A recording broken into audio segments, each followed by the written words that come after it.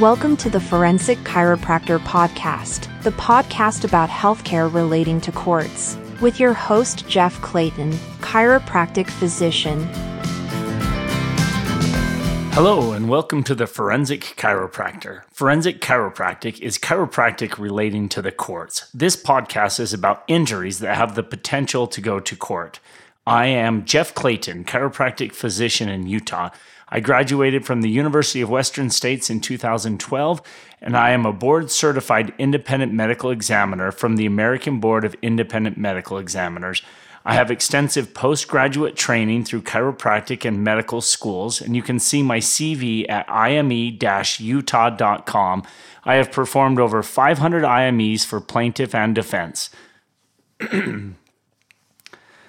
The last two podcasts have discussed ways to help time-date injuries with MRIs.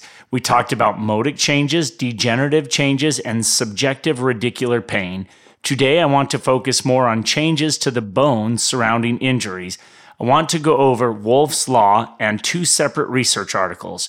Wolff's Law came out in the 1800s and says bones will adapt to the loads under which it is placed. One of my favorite examples of Wolff's Law is loss of bone density in astronauts after being in outer space for an extended period of time. On Earth, we have gravity that is constantly placing forces on our body, and this helps the bones grow. But once the force is taken away, the bone density will decrease. We talked in prior podcasts about the mechanical changes that occur with disc herniations. Once a disc herniates, it will over time lose height. This places the vertebrae above and below closer. The end plates and facets all function differently after a herniation. This places new loads on the bones. These new loads will lead to bone growth called osteophytes. The first study I want to go over today is the numerical simulation of osteophyte formation on the edge of the vertebral body using quantitative bone remodeling theory. This is by Gone He and Zhu, xinghua in the Spine Journal of 2006. This study showed that osteophyte formation is an adaptive process in response to a change in mechanical environment. This study showed that osteophyte formation is accelerated by changes to the bone in trauma. They reported, and I'll quote, "The main pathology of osteophyte formation was associated with the structural deterioration of intervertebral discs," end quote. This study showed that changes in vertebral discs is the main cause of pathology and will cause osteoarthritis. They went on to show that these osteoarthritic changes will not be seen clinically for at least a half year. This means that on MRI or X-rays, we will not see osteoarthritic changes following trauma for at least 6 months. This gives the body time to adapt to the new forces placed upon it. Now, let's say we just got an MRI for a patient in a motor vehicle collision and we see a disc herniation. Is the herniation focal? Now remember, degenerative old disc damage is circumferential. Are there modic changes surrounding the disc? Type 1 would indicate a new injury. Is there a loss of disc space height? Loss of disc space height will take time after trauma. Are there osteophytes surrounding the disc herniation? We would not expect any osteophytes to surround a new disc herniation for a minimum of 6 months after a motor vehicle collision. The lack of osteophytes can really help time date an injury. It is possible to have an old injury with osteophytes and a new injury superimposed upon it. This makes time dating injuries with MRI much more difficult. Remember, it is important to know all the different characteristics of a new disc herniation to help time date difficult cases. Today's first study showed that this bony remodeling process is caused by altered forces and will continue until the bone reaches an equilibrium.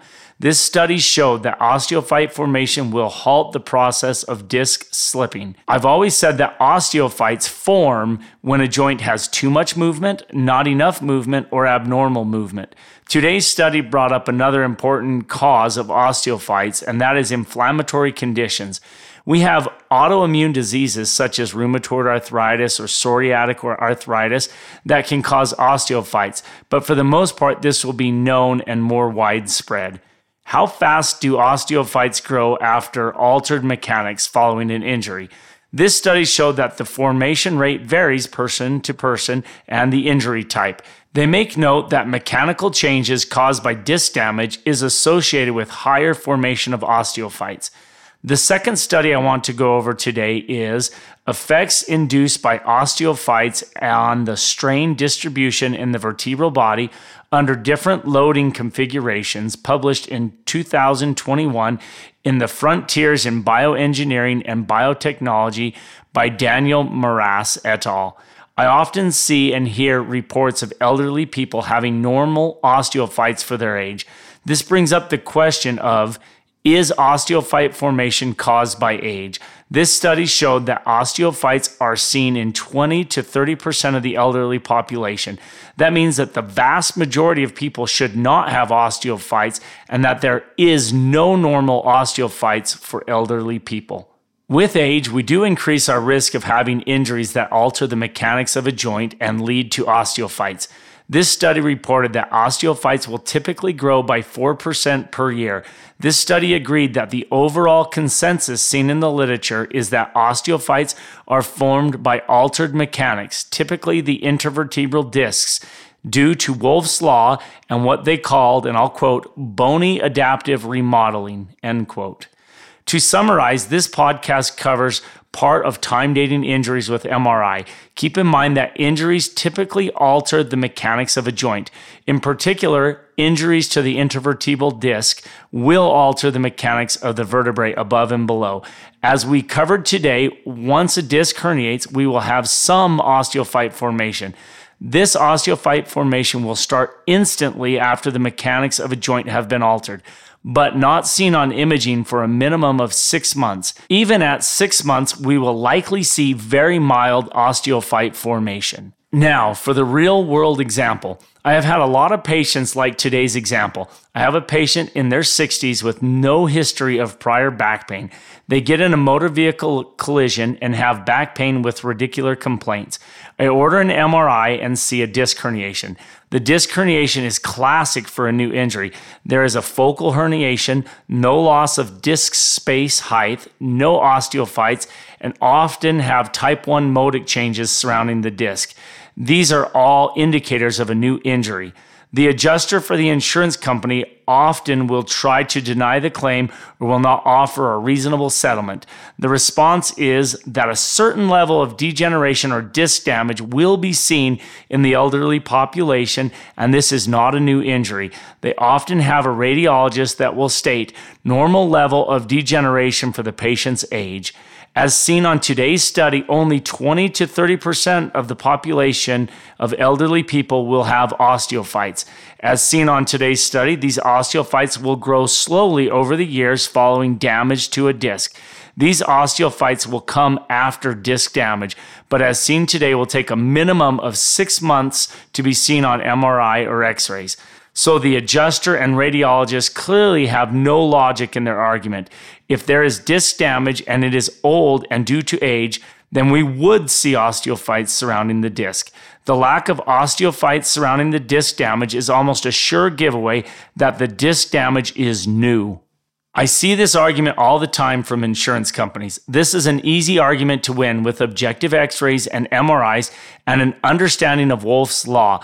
On the other side of the equation, I have seen physicians report that a patient has new disc damage when we have the opposite. We have a circumferential disc bulge, loss of disc space height, moderate osteophyte formation surrounding the disc, and a past history of back pain. Hopefully today's study will help you understand the role of Wolff's law and bony remodeling plays in time dating an injury. Keep in mind that this is just one part of the picture, and when time dating an injury, we need to look at all options. I will continue to share ways to time date injuries with MRI over the next few podcasts. Thanks for listening, and please subscribe so you don't miss out on more of the medical legal research. Thank you for listening to the Forensic Chiropractor Podcast. Dr. Clayton can be found online at ime-utah.com. Theme song is 3 Fishers by the band Aggregate.